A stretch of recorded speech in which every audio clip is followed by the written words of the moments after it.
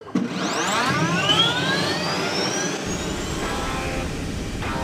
incoming, over. Copy that, transmission received. You're listening to the Patriot Radio Network.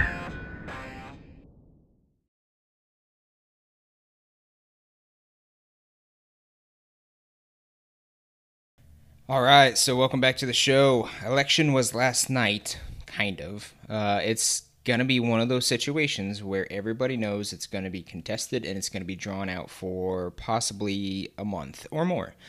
So right now, Trump is winning. And if they just gave Trump all of the electoral votes that were due to him because he is winning, with states that are 90% in or at least majority in, then he would win. He would break that 270 delegate mark, and that would be that.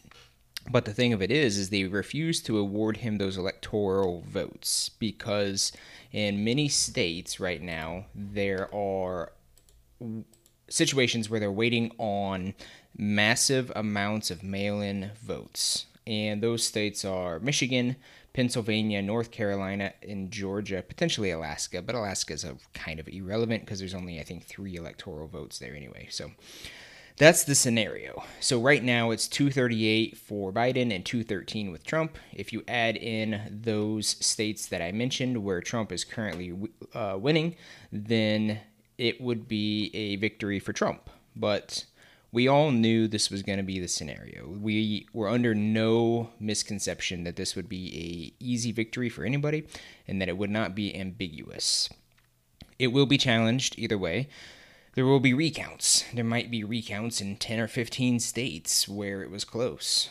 And one of those states is probably going to be Florida because it always is.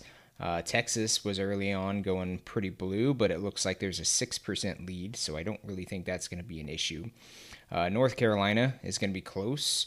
Georgia is going to be close. Michigan is so close that they have no option but to recount it. But what's interesting is that this is the new normal, if you will, and I hate using that word.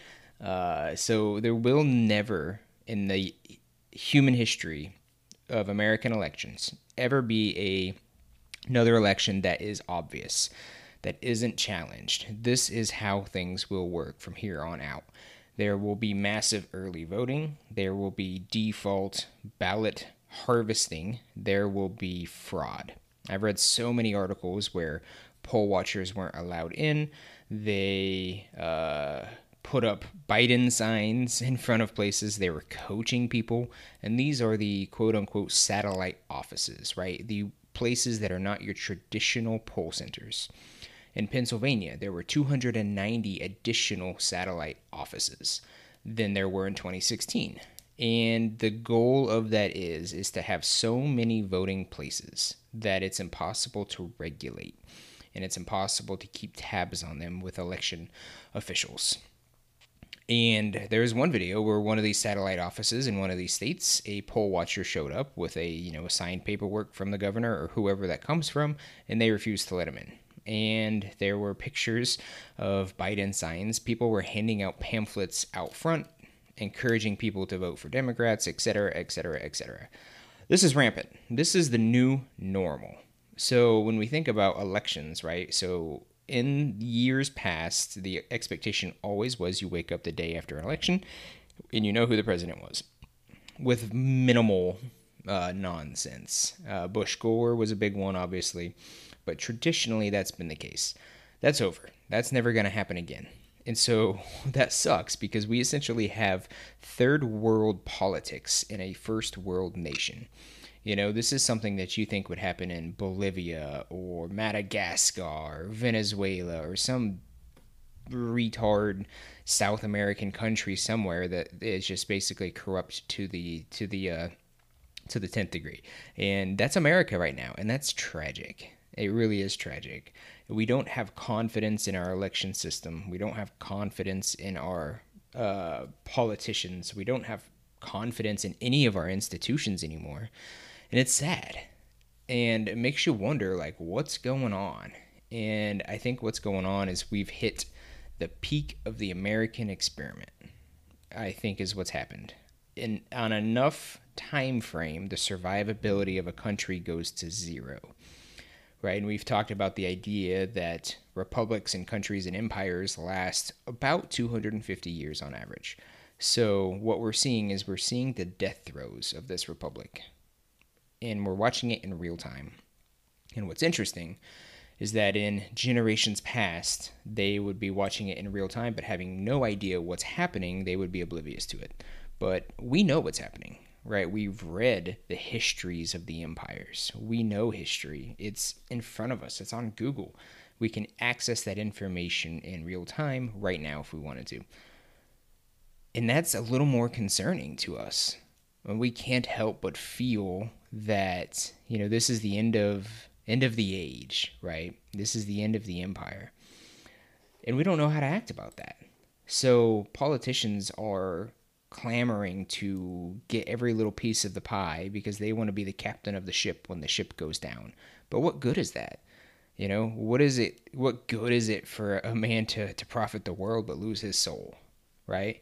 And when I think about how this election can turn out, it might very well be that Trump wins, right? It might be that Biden wins. It could be either way. It's 50-50, really. I suspect that most of those mail-in votes will be for Democrats. It has been traditionally kind of a Democrat talking point that because there's a virus, we need mail-in voting, and you should not go to the polls because it's dangerous, right? And that's kind of a Democrat narrative, whereas the Republican narrative has traditionally been wake up the morning of Election Day and go vote in person. And we did. And that's why the polls, when they open up, was traditional. Traditionally, it's a blue wave at the start, and then the red wave comes in towards the end of the evening around midnight, right? That's because every Republican either comes and votes after work, or they vote at lunchtime or what have you, whereas the Democrats, they vote early, and so that's why they always kind of start off strong. But back to the point is, what do we do now, right? So if we have a third world nation politically, how do we act? And that's a tough one, because we are not going to get to the point of saving the republic with what we have, right? We can't keep doing the same things we've always done and expect different results, because that's the definition of insanity. We have to try something different. And at this point, there's two options.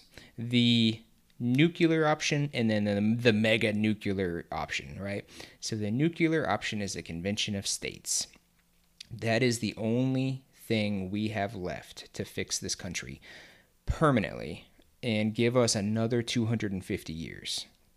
And a convention of states, if you're not familiar with that, allows the state legislatures in all 50 states to enact federal constitutional amendments without the president, without the federal Senate, and without the federal House. They get sidelined. They don't get a say. So how it works, right? We have to, I think in 2/3 or 3/4 of the states, we have to pass legislation and have it signed to participate in a convention of states. That's step one. So I think that requires 28 states or something like that to get that signed.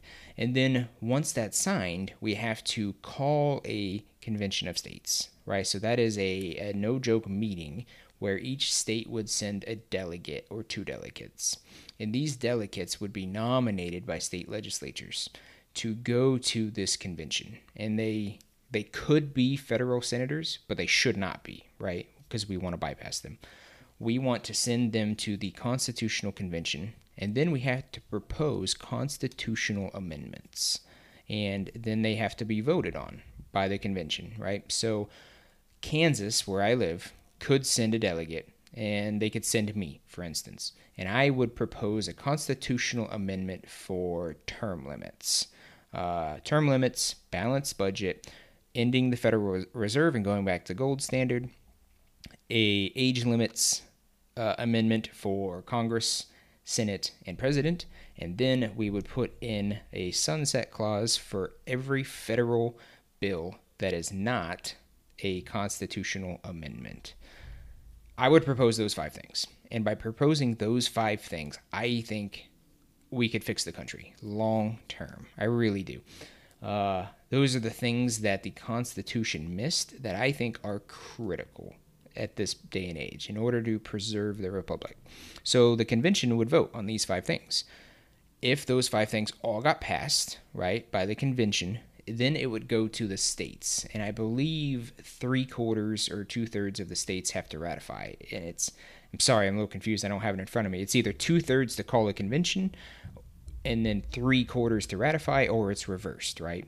So if we're able to do that, call a convention, ratify these constitutional amendments, they become constitutional amendments without having to worry about Congress and the Senate at a federal level.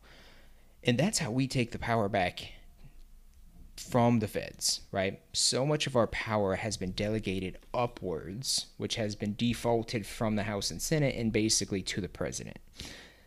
And they do that for election, right?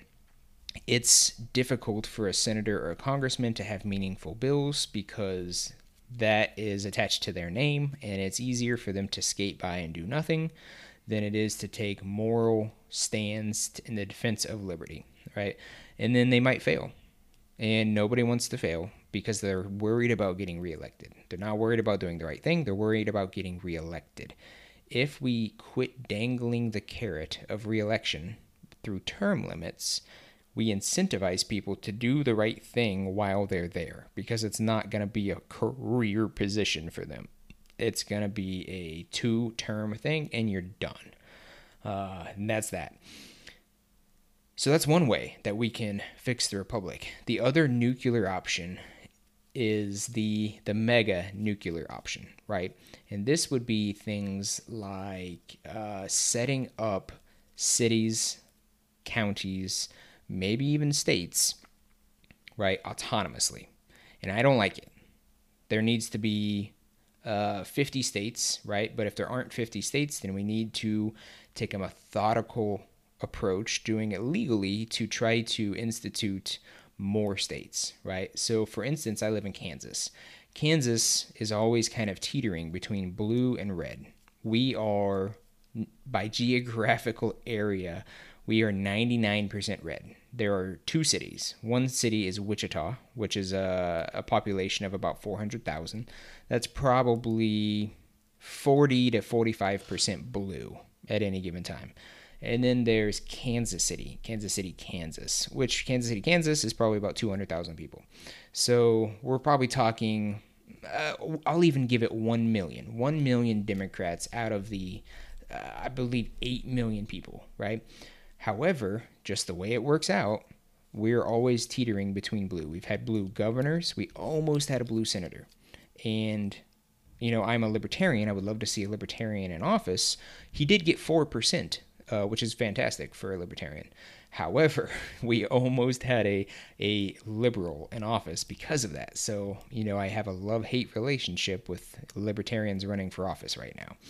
I just do. That's the way it works. But anyway, the idea is separate Kansas City off, right, from the rest. Let them be their own little thing. And let's start 50 other things within regular Kansas, right? The real Kansas, where we're not a bunch of liberals. And then we'll see what happens, right? So California wants to do the same. There's an area in California, Northern California, I think closer to Oregon, that wants to break off and be its own state. And why shouldn't they, right? So if California, which is overwhelmingly Democrat-controlled, they have high taxes and poor policies, if there's a swath of California that wants to be its own state, why should it not be its own state? We should let that happen, right? So there's something called the Free State Project, which I think is in either Vermont or New Hampshire, where a bunch of libertarians basically decided they're going to move up there. They're going to move up there and they're going to try to affect elections, and they're going to try to, from a grassroots perspective, get libertarians elected, right, at a local, county, state, and then eventually national level. It hasn't worked, unfortunately, because those are bluer than blue, always. So I know that some libertarians kind of lean to the left and some lean to the right. I absolutely lean to the right, personally. But, those libertarians don't look like they showed up at all.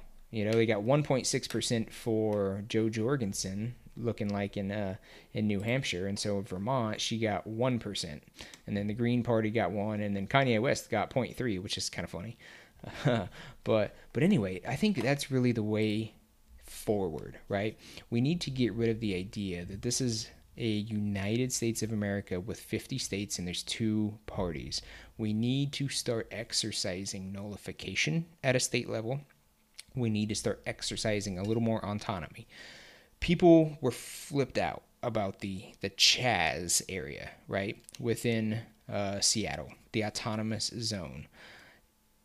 I guess I don't really understand why, right? Because for me, that's the ideal. I don't like those people. I think they're idiots and I want nothing to do with them. So I'm not aligning with them personally, but the premise for me is solid. If a bunch of libertarians could band together and buy 500 acres, I see no reason if they buy that money, if they use that money and buy that land outright, right, in its free market, I see no reason why they should not be able to set up their own city, self-govern, and become an independent little enclave. And then, you have to, county taxes, and they're going to get you. Yeah, that sucks. And, I don't know how to deal with that. Should we be beholden to that? I don't know. It's one of those things, like, if you live in America, you're an American, and that means a lot of really awesome things. But unfortunately, you're at the same time kind of, I hate to say this word, but kind of enslaved to the political system. And I get why that is, right? Because we don't want to have 100,000 nations and become Germania, right, of the Celtic times. We don't want to have warring tribes, and we want to have a rule of law. But the thing of it is that there's no reason why we can't have way more autonomy than what we currently have. This election has been the most crucial election of all time. And they say that every year, but because every year it's true, and it gets more crucial than the last election. And the problem is that we're all looking to the top, right? And we need to look to the bottom. If we can throw a hand grenade into the political system as it stands, the status quo, and break it up, we have a chance of actually succeeding and developing some really good ideas going forward. And I think the 2 things we can look at is the Convention of States, and I think we can look at the nullification of all kinds of laws, right? And then we can look at, okay, maybe if those both fail, maybe it's time to start breaking this up a little bit, right? Let's get a little bit more autonomous and see where that goes. But the only other option is totalitarianism, and that might come from the left, that might come from the right, and either way it's bad, right? Totalitarianism is bad regardless of the flavor, and that's where we're heading now. So, yeah, I encourage you to look up the Convention of States, because that is option number 1. That is the nuclear option. That's the last-ditch option. It's in the Constitution. It can work, and we need to make it happen. So look it up, and let's get behind that idea first before we start talking about the other options, because those are not going to be fun. Until next time, thanks for listening.